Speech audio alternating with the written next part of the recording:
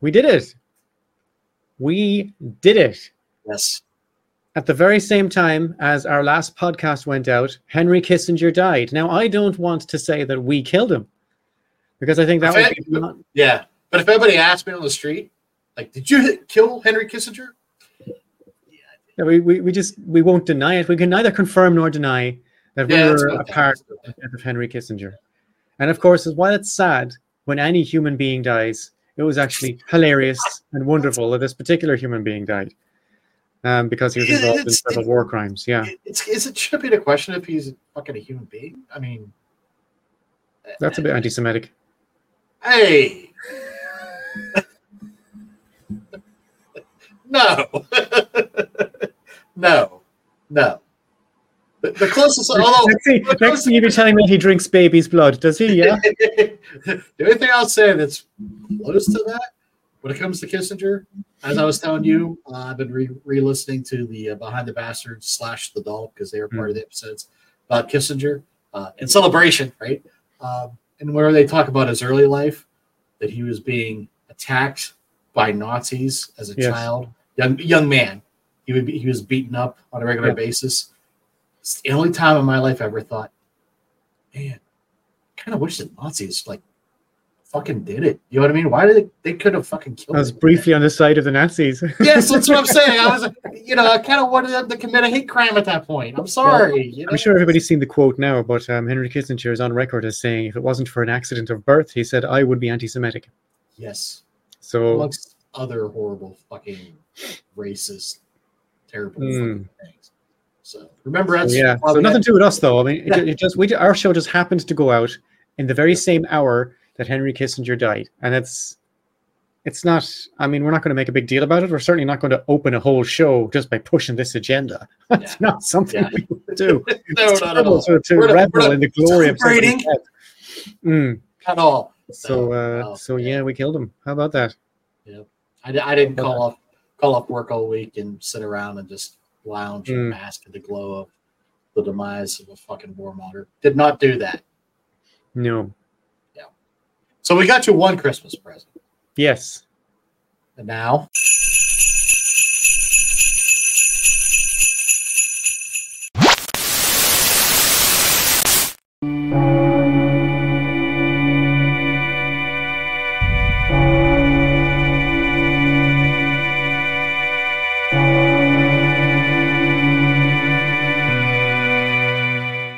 Trying to untangle the things and put them on the tree. Oh, hey, hi. Yes. Welcome to the JIB Christmas special. This is not like a regular episode, so I'm not going to do the regular thing at the top. I'll just say welcome to our friends and our benefactors. And just leave me alone. I'm trying to do a thing. And I hope you enjoy our show, because this is not like a normal show. What we did was, and we in the sense of Seamus, what we did was we tried to figure out how we could relate this podcast to Christmas. So your story relates to Christmas, and mine does as well.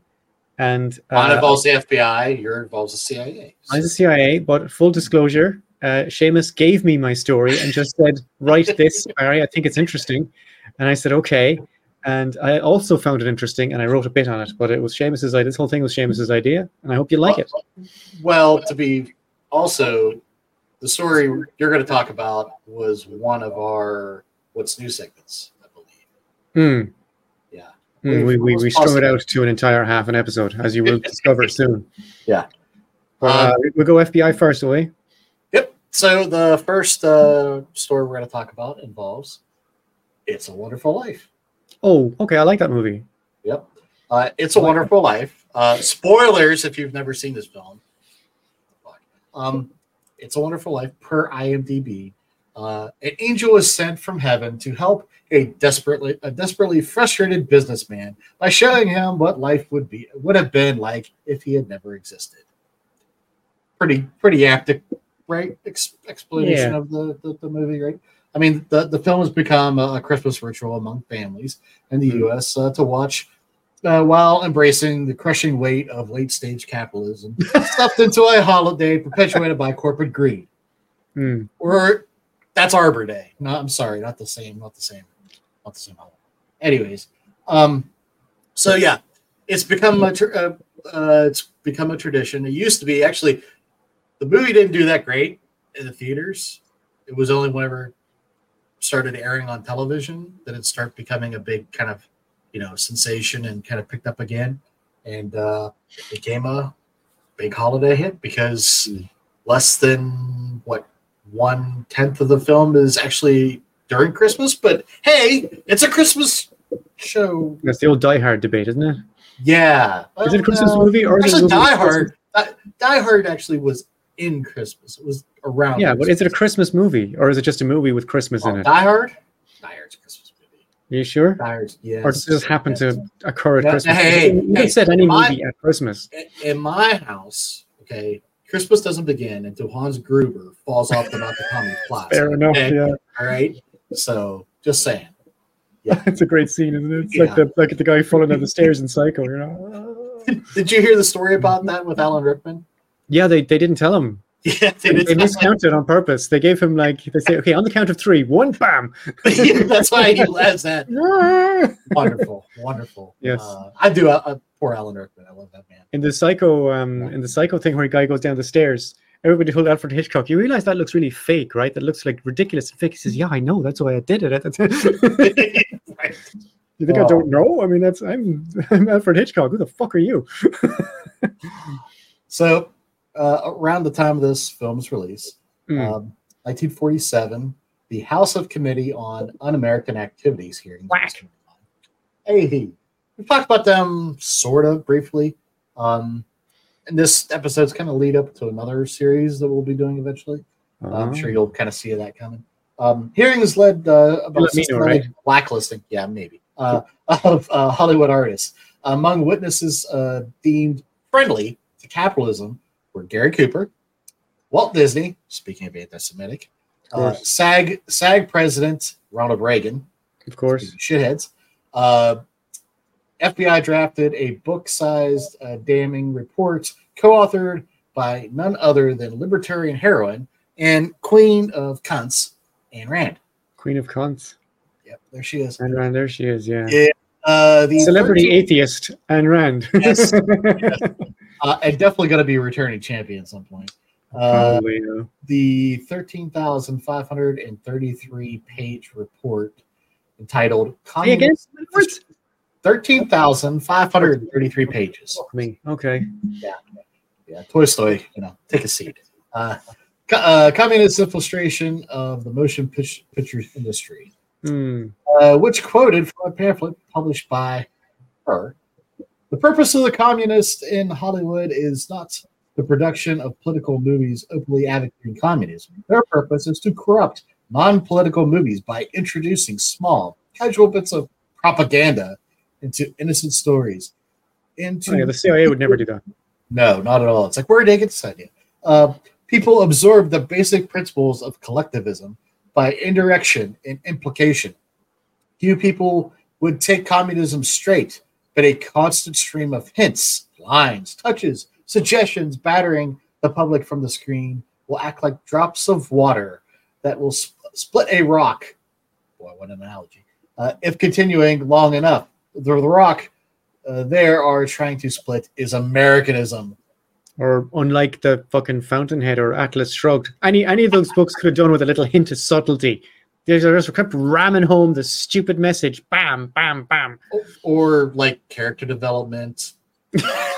What? Oh, man. I don't fucking get how people think it's fucking terrible. She's not a good writer. No, she thought that guy was the hero. Like, she didn't understand.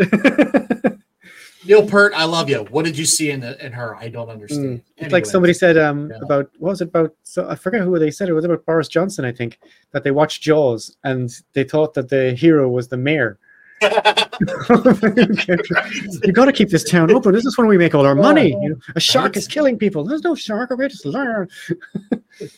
And the role of the mayor would be later played by President Joe Biden, putting people back to work and get out there for the economy during COVID. Yeah. COVID, yeah. Yeah. Anyways. Or if you like another version, Bush, post 9/11. Got to get out there, protect our freedoms, show them we can still shop and buy commerce. Anyways. That's better because Joe Biden's the good guy. Right. Yeah. Okay. You really don't like that, do you? When Oh fuck! Don't get me started. I hate them both.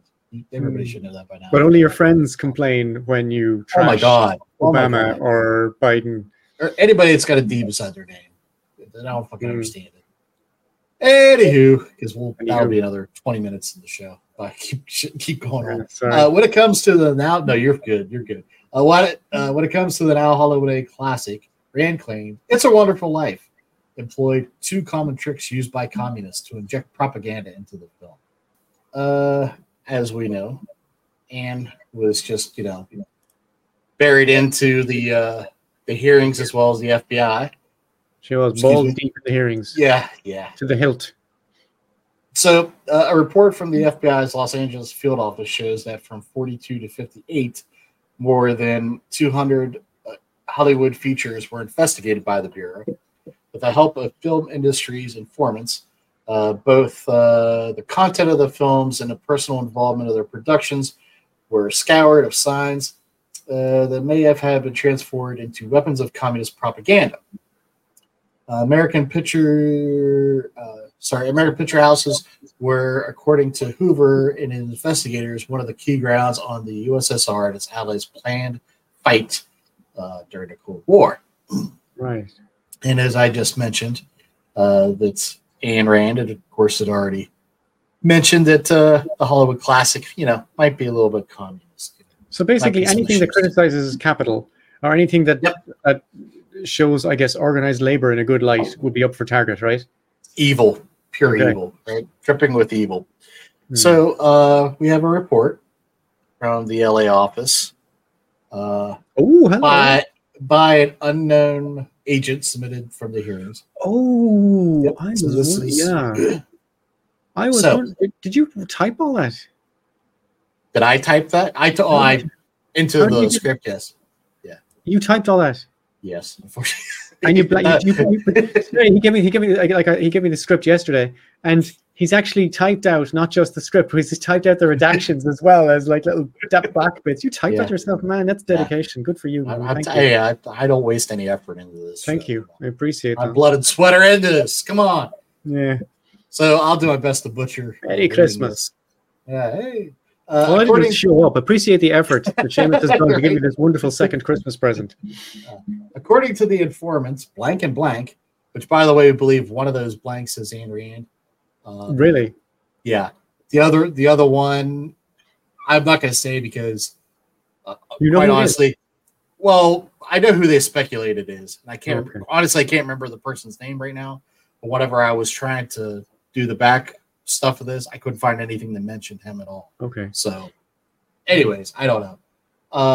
Blank and blank in this picture, the screen credits again fail to reflect the communist support given to screenwriters.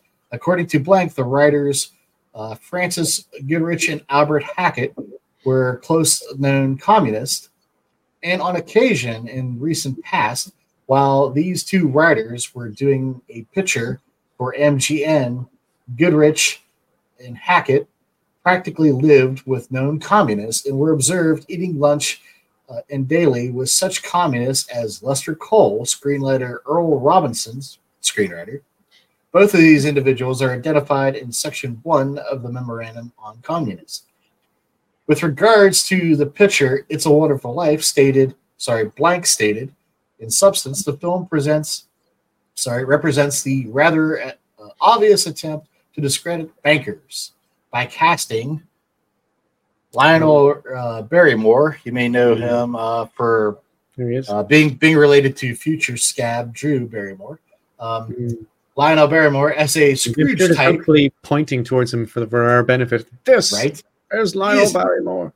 No, listen to me. See, this is Lionel Barrymore. Yeah. I was wondering for how long you'd not. Sorry, it's going to come out now. I can't do it. It's all good. It's all good.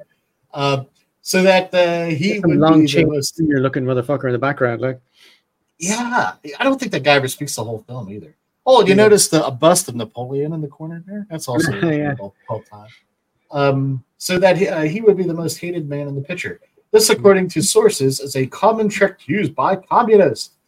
In addition, blank stated that in his opinion, this picture deliberately maligned up with upper-class attempts to show the people who had money were mean and despicable characters.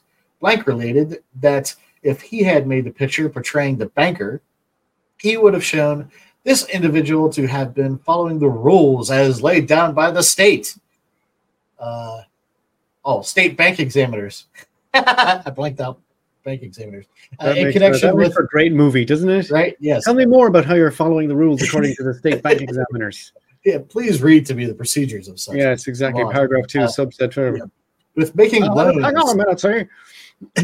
Loans further, Blank stated that the scene wouldn't have suffered at all, portraying the banker as a man who who was protecting funds put in the care by individuals and adhering to the rules governing the loan money, rather than portraying the part as is shown. In summary, Blank stated that it was not necessary to make the banker such a main character, and I would have never have done it this way.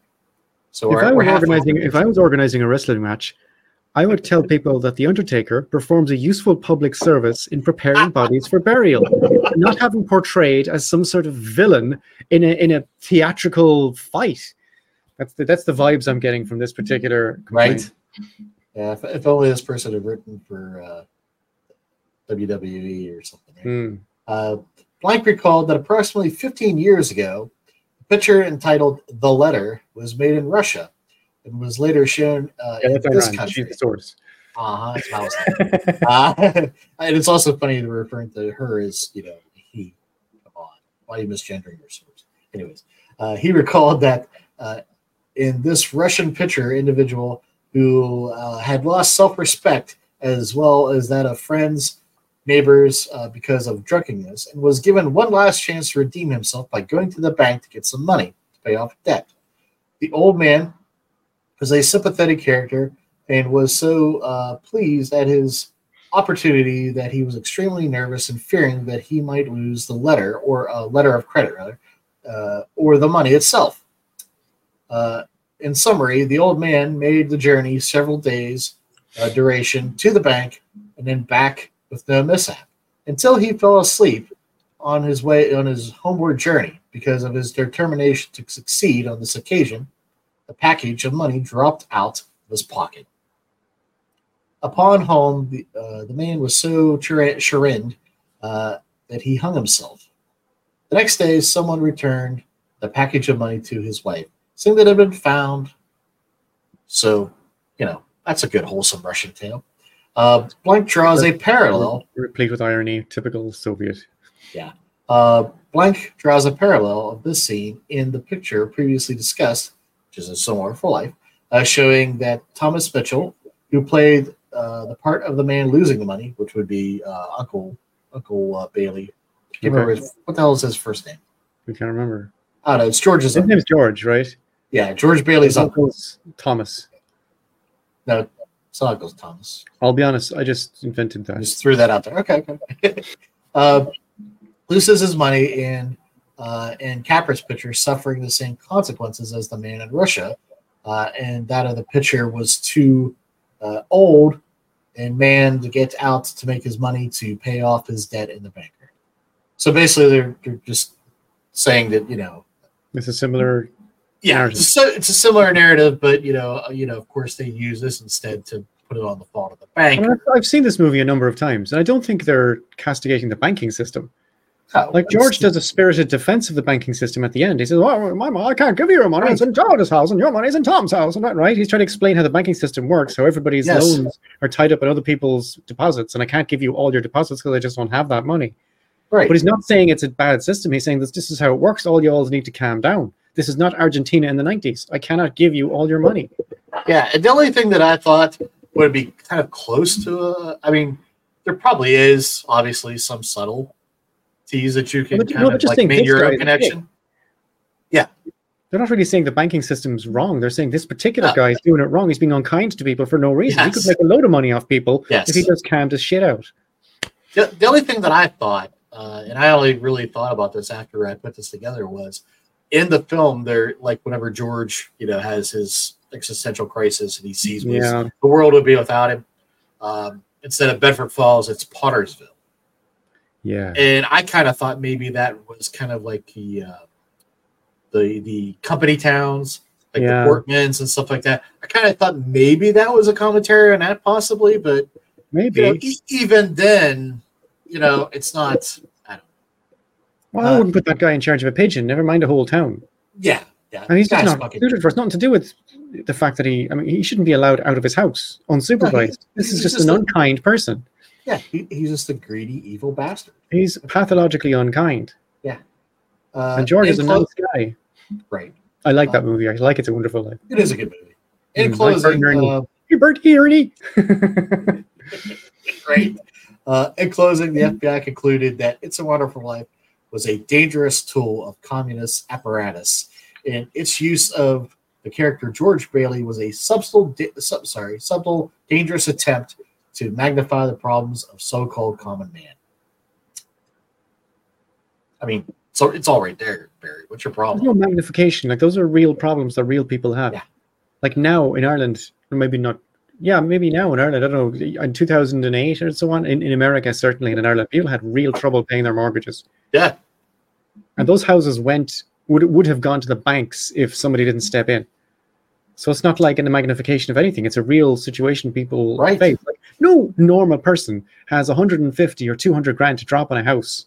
So you have to go and say, look, you give me 200 grand and I'll give you 20 grand for the next 15 years. And you're prepared to put up with that for whatever reason. This is our capitalist system, right? Ideally, people wouldn't have to do that, but that's their system. Yeah. And at some point, some of those people are going to be like, without that cash. And what are they supposed to do? Just tell them you can't live here anymore? It's a really weird thing to do. Yeah. Like, I don't know. Maybe I'm too simplistic, am I?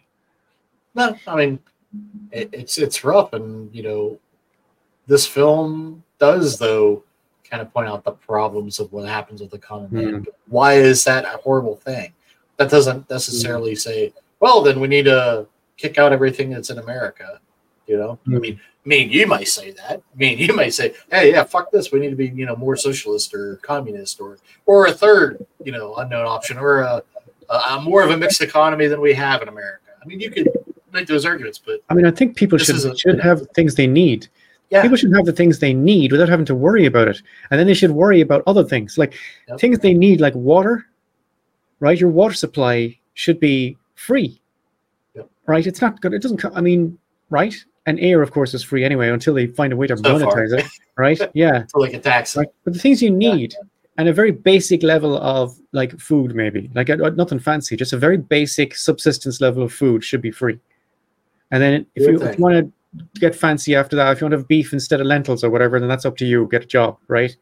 That's what I think. Now, that's not what I think. There is not communism. No, but it's not a direct correlation from anything from this movie either. You know what I mean? Yeah, fair enough. Yeah, so, yeah. But Ayn Rand thought it did. Yeah, and Hoover's friends thought it did. yeah, fair.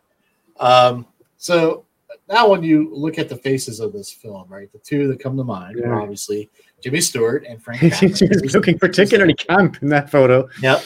Of course, Jimmy, of course, being the lead actor. Is that Frank Capra? Yeah. Yep. Oh wow, I've never seen him before. That's him. Why is that? Why is his hat hovering slightly over his head? Because it's not on his head. I think it's perched on the. That's not as funny though, is it? So recall, yeah, I see. I just saw the picture. I was like, come on. Yep. So of course, Jimmy Stewart plays George Bailey. And now, if you look at the director. Home Sweet Home sign, you'll see it's in a pentagram, the sign of Satan. It's Procter & Gamble all over again. Sign of the Satan. Yeah. And it is true that they both worked on a populist film or other populist films involving Little Man versus the System kind of thing features. Okay. Most notably, the 1939 Mr. Smith Goes to Washington. Yeah. Which I left out. It's because that was filmed during the war, that there was a little bit of pushback too about whether or not that should have been released. Well, that's not communist. But it is anti-establishment. Yeah, like you can't. And that's what people were worried about because the war. They didn't want people to be upset about it. Maybe that's the best time to make those movies. Hey, both men were in fact registered and staunch Republicans, both served Both in who? the military. Stewart and Oh, Jimmy Stewart and Frank Capra were both registered Republicans. yes, Okay. both served in the military. Okay, they're army men. Capra had made many war propaganda films for the government. He rose to the rank of colonel during his years of service. He's a colonel. Yep, and Colonel Capra. he also hated FDR. Well, He would also had openly expressed admiration for the fascist regimes of Benito Mussolini and Francisco Franco. Like a communist would do. I'm not feeling communist-y vibes from him so far. Not at all, right? No. Despite this, much like his modern contemporary, Clint Eastwood, he would work with known left-wing screenwriters such as Joe Swerling, Robert Raskins, Sidney Buckman. Also, Dalton Trumbo had been one of the first people who wrote or made an attempt to write the screenplay for It's a Wonderful Life, but pulled out the last minute. Trumbo, I think, was a communist. Yeah, he was. Yeah. Like you can't. Capra, though, would also work to preserve and maintain his credibility by distancing himself from the proclivities of his collaborators by serving as an informant to the FBI. Collaborators. On his left-leaning peers. Oh, he was an informant. He was an informant. Yep. Okay. The FBI handed over the results of their investigation to the House of on a material. Whack. Yeah, whack. The McCarthy shit, right? But for the one group chosen to avoid a witch hunt, the film's writers and directors were not investigated any further. Or this could be because their efforts to secure a witness to testify against suspected communists in Hollywood, his name was Frank Capra. So maybe that's why they didn't push it any further, because they were like, hey, if this guy's on our side, we don't want to go down and... also, he's clearly not a communist. Right. Investigate all you want, lads. Film historian Andrew Saris observed, it's curious that the censors never noticed that the villainous Mr. Proddy gets away with robbery without being caught or punished in any way. So again, they made us big stink about, the banker and all this stuff. Nothing happened to him. And what they really highlighted here was the guy's nature, as far as, he fucking robbed. He took that money, never gave it back to George or anybody. That's what was wrong with that guy. Everybody else's conclusions were, this is communism, blah, blah, blah. That's because that's what they wanted. Right? So, yep. So, It's a Wonderful Life didn't get blacklisted, and now it's popular in Ireland as well. Classic. Is it really? Yeah. I'm sure it's popular everywhere. It's a very relatable movie. Yeah. I think most people can relate to the idea of wanting to live in their house. Sure. Yeah, and they can also relate to the idea of having suboptimal dealings with their bank. Yeah. Most people around the world, I think, can relate to that. Maybe not in Vietnam, but most people can relate to it. Maybe not in Cuba. Yeah. And you could also make the case that money actually made things okay for the main character in the end. Yeah. Because everybody came together and gave him money. Yeah, and also I think we can all relate to the idea of what would the world be like if I wasn't in it? Right. Have I really done anything useful with my time here? And of course, whether it's useful or not, we've certainly, as that movie does a good job of explaining, we've touched many people's lives in many different ways, I would expect. I don't know, obviously, because I am here, and I don't know what it's like if I wouldn't be here, but I've certainly thought about it. Would things be better or worse without me, Well, the other thing was with the character George Bailey, he was constantly, you could tell, he was constantly bothered by the fact that he was unable to go. Yeah. Right? And that was also something that happened to a lot of young men around that time. They didn't go didn't go over and serve. They were kind of looked as a pariah, like, why are you here? Why aren't you over there, doing what you're supposed to be doing? Why is my brother worthless heap of trash? Yeah. And that was, something that was kind of, sprinkled in along the way. Because his brother... You're not a worthless heap of trash, George. You're a wonderful person. Yeah. And your wife loves you, and your kids are amazing. Yeah, of course, it took, existential crisis for him to figure it out. It did. It took an angel visiting him. Yeah. Some of us don't get the angel. We just have to work it out using our heads. Yep. And hope we leave the world a little better, the world of our influences, our particular sphere, a little bit better than when we arrived, right? Yep. Now, see, for me, the other classic, the other one is It's a Christmas Story, which if you notice, my tree is up. It's the leg lamp from the movie Christmas Story. So, unfortunately, I couldn't find the FBI trying to censor that, so we didn't. They were okay with it, I guess. So yep, that's all I got, man. And we talk about the other one. Yep. Okay. Seamus gave me this story. He said, "This sounds interesting. We could do this for a Christmas show." And I said, "Okay." But Barry being Barry, I couldn't just tell the story. I have to place it in context and give a bit of background, right? So this is what we've done. Bold opening move in my script, which I refuse to delete or apologize for, says, "What does the CIA do?" Right? What does the CIA do? According to their own website, and this is a quote, "To stop threats before they happen and further U.S. national security objectives, we collect foreign intelligence, produce objective analysis, and conduct covert action as directed by the president. We do not make policy or policy recommendations. Instead, our agency serves as an independent source of information for people who do. We are not a law enforcement organization. However, we do work with the intelligence community, the DoD, and law enforcement agencies on many complex issues ranging from counterintelligence to counterterrorism." Now, that's what the CIA says they do. The CIA regularly consults for Hollywood movies which feature the company meaning the CIA. For example, Homeland and Black Hawk Down. And if you've seen those things, you will smell the CIA off them.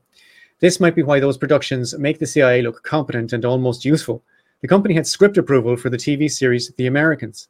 There's a guy tasked by the CIA with dealing with movies and television shows, and he is called the Office of Public Affairs Entertainment Industry Liaison, or OPAPAIL. The current this is not an acronym, I just made it up, by the way. That's the name of the guy. Don't use the acronym because that would be silly. The current OPAPAIL is a guy called Paul Barry, which is a very Irish sounding name. I mean, I went to college with a guy called Paul Barry. And before him was a guy called Chase Brandon, which must be the most American sounding name I've ever heard. Chase Brandon. Fucking two yuppie names. Just yeah, what's next? Chase Brandon, Dylan. Anyway, Brandon was an on-set advisor. Wait. Dylan Preston. Dylan Preston, there you go. There you go. Brandon was an on-set advisor during the shooting of The Sum of All Fears and also Enemy of the State, the Will Smith movie. Paul Barry, on the other hand, believes that Hollywood is the only way that the public learns about the agency. And he apparently doesn't think that the public reads newspapers or watches podcasts, or the only way the public learns about the CIA is by watching Hollywood movies, according to this guy. So I don't know. Well, wait a minute. So that sounds like that they're putting their ideas into film. No, we've already said they wouldn't do anything like that, remember? Oh, okay. You're right. You must be mistaken. Okay. Yeah, no, they would never do that. He worked particularly closely with the producers of Argo, the Ben Affleck movie. Mm-hmm. None of this has to do with Christmas. Sorry. We promised you some Christmas stuff. Jingle, jingle, jingle. So here we go. In 2000, the year, Universal Studios released How the Grinch Stole Christmas. Directed by Ron Howard and starring Jim Carrey. Here are some facts about that movie. 1. Morris Noble, who worked on the original 1966 animated special, was so upset by this film he cried, claiming Universal ruined it. Fair. I don't know. Number 2. This was the #1 film in North America 5 weeks running on release and became the highest grossing film of 2000 in the U states of A. And they have to admit that's impressive for any movie. Yeah. Number 3 fact about this movie. How the Grinch Stole Christmas won the Best Makeup Oscar in the year 2000. Even people who didn't like the movie or haven't even seen the movie agree on this. It is fantastic.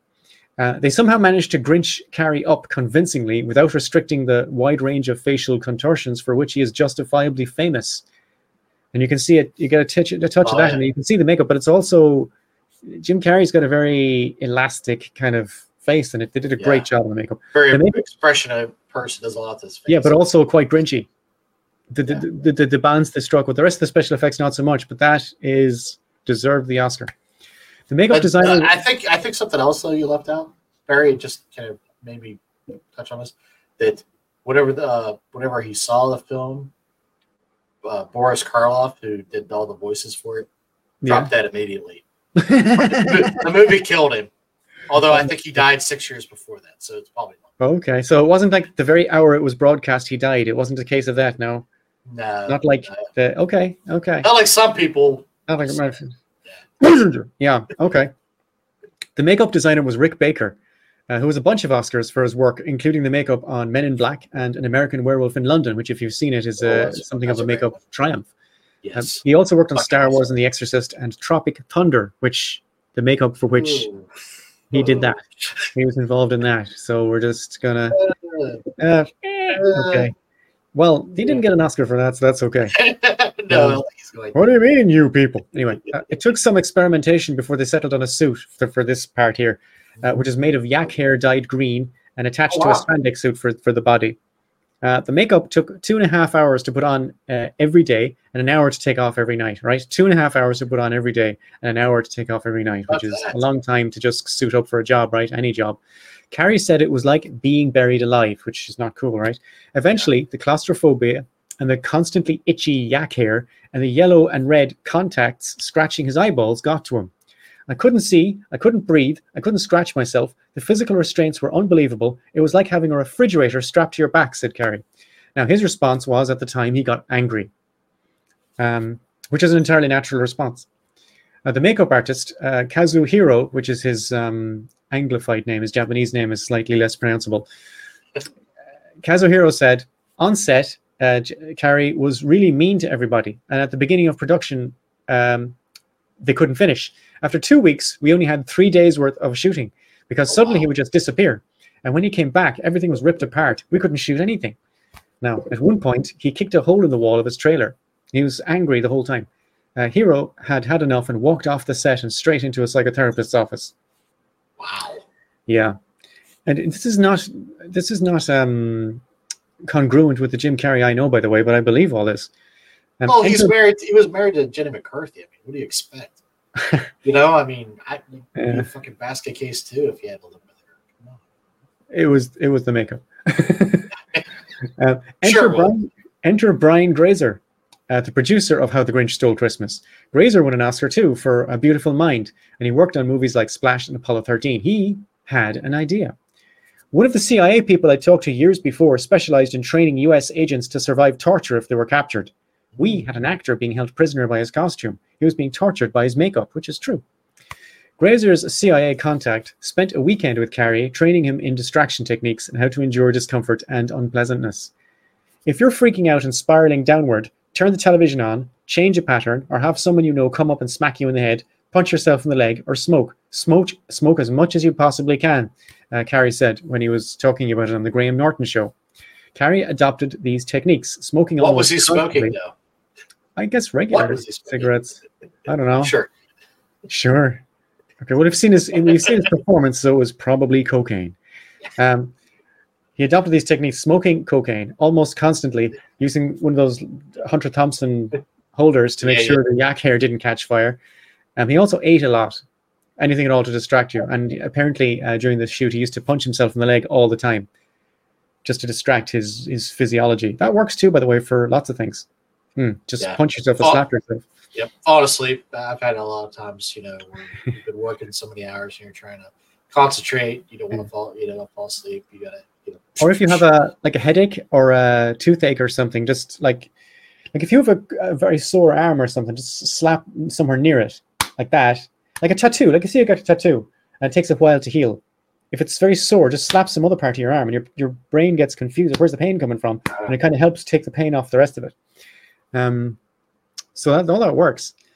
He also ate a lot. However, at no point, according to Ron Howard, did Carrie request that the suit or makeup be toned down or adjusted. Carrie knew the makeup was fantastic, and once he was actually acting in front of the camera, his discomfort was irrelevant. It didn't register with him at all. All these problems only arose in the long periods of prep and downtime movies always have. Once Carrie calmed down a bit, Hiro returned, his makeup artist returned, and the movie was allowed to continue. By the end of filming, Carrie said he had learned patience, which I guess is how he evolved into the fairly zen character we know today. And by the end, you could literally hit me in the face with a baseball bat, and I would have gone, "Good morning, nice to see you."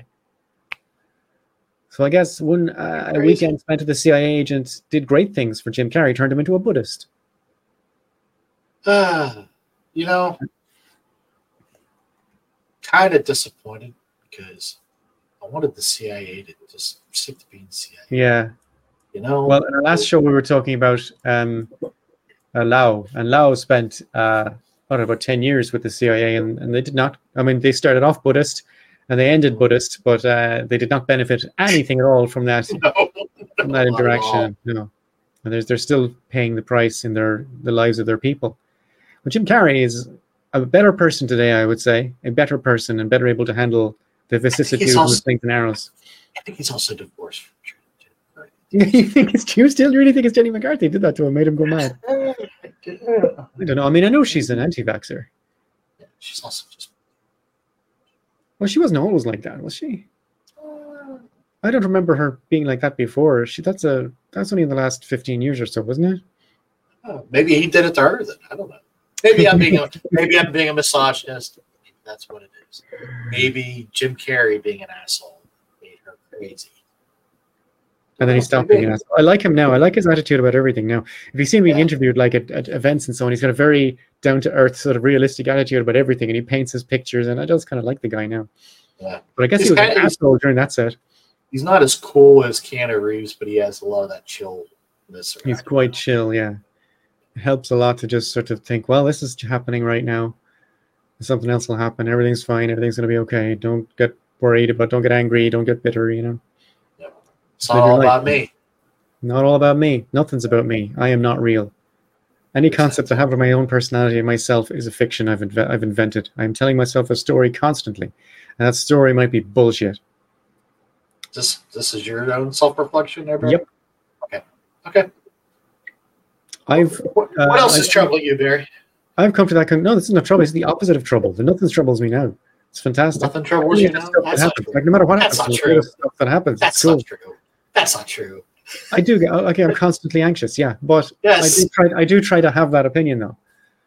I have that intellectual approach. I'll put it that way. My body doesn't sometimes play games. My body feels the anxiety, but the intellectual approach helps. If you just say, well, this is all just stuff that's happening.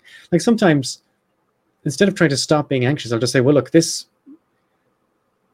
time of being anxious is just a part of the cost of what I want to do. So I don't like talking to people or being around people. So if I have to go to the supermarket, I'll just say, well, look, I'm going to go to the supermarket and I am going to feel anxious. So instead of trying to stop myself from feeling anxious, I'll just say, look, that's just part of it. Just feel anxious. Just be anxious. And that's part of it. And eventually you will be out of the supermarket with the shopping in your hand and then everything will be okay. So that's different to saying, oh, no, what am I going to do? I'll have to reduce my anxiety. No, fuck that, man. Just let it go. It's fine. Just be anxious. Yeah. It's okay. I think that you have a lot of common when it comes to that. Do you not like being around people either? No, I do not. But do you feel it like do you feel it like an anxiety? Oh, okay. Yeah. I get anxious. It's at times when I'm in this situation, but leading up to it especially.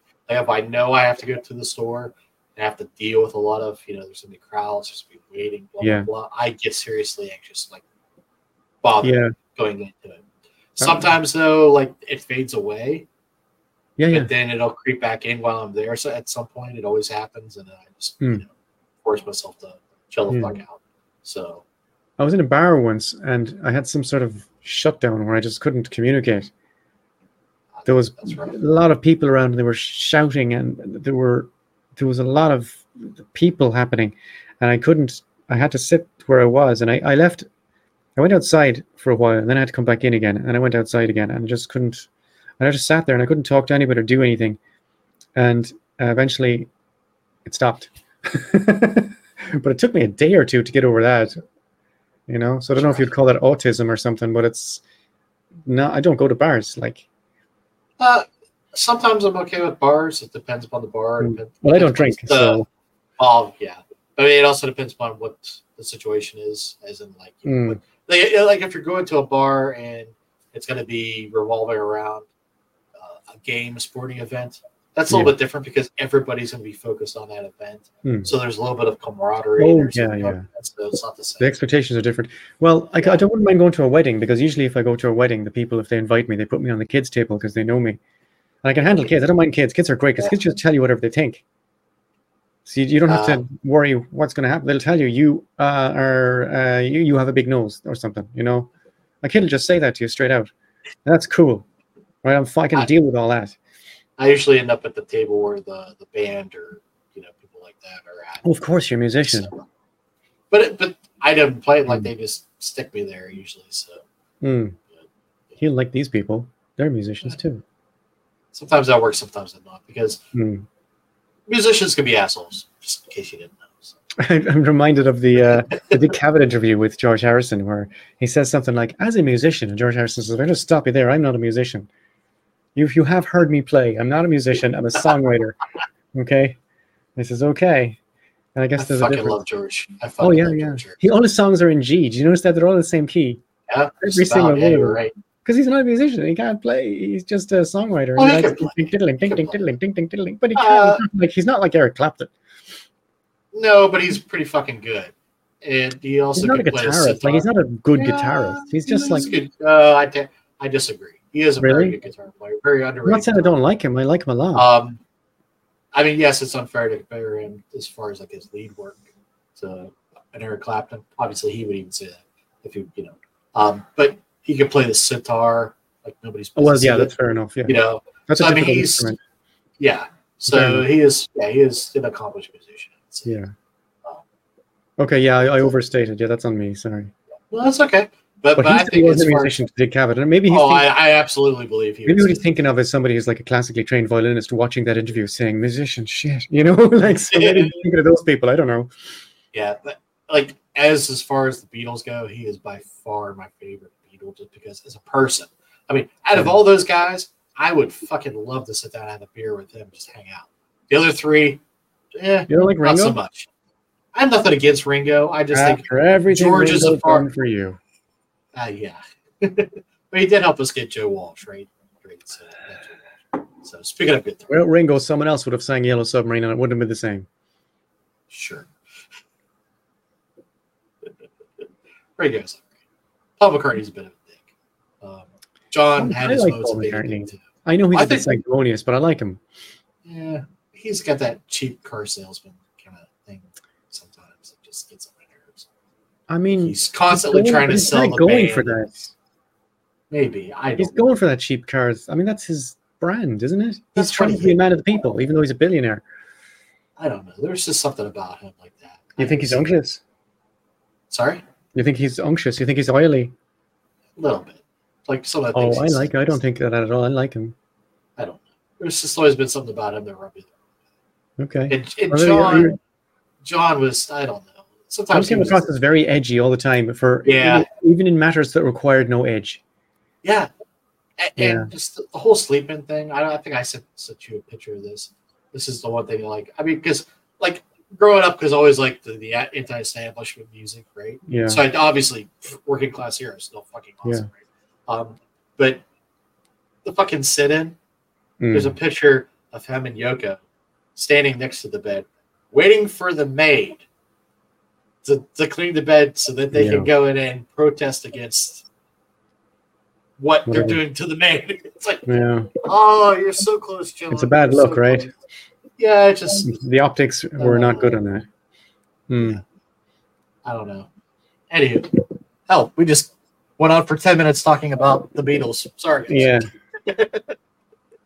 But hey, in 2 weeks, we'll be doing this shit live. So, that's happening, yeah. That's going to happen. It's happening, definitely. That's happening. I'm not anxious about it. Everything's fine. So just don't worry about me. Everything's fine, okay? We're all good.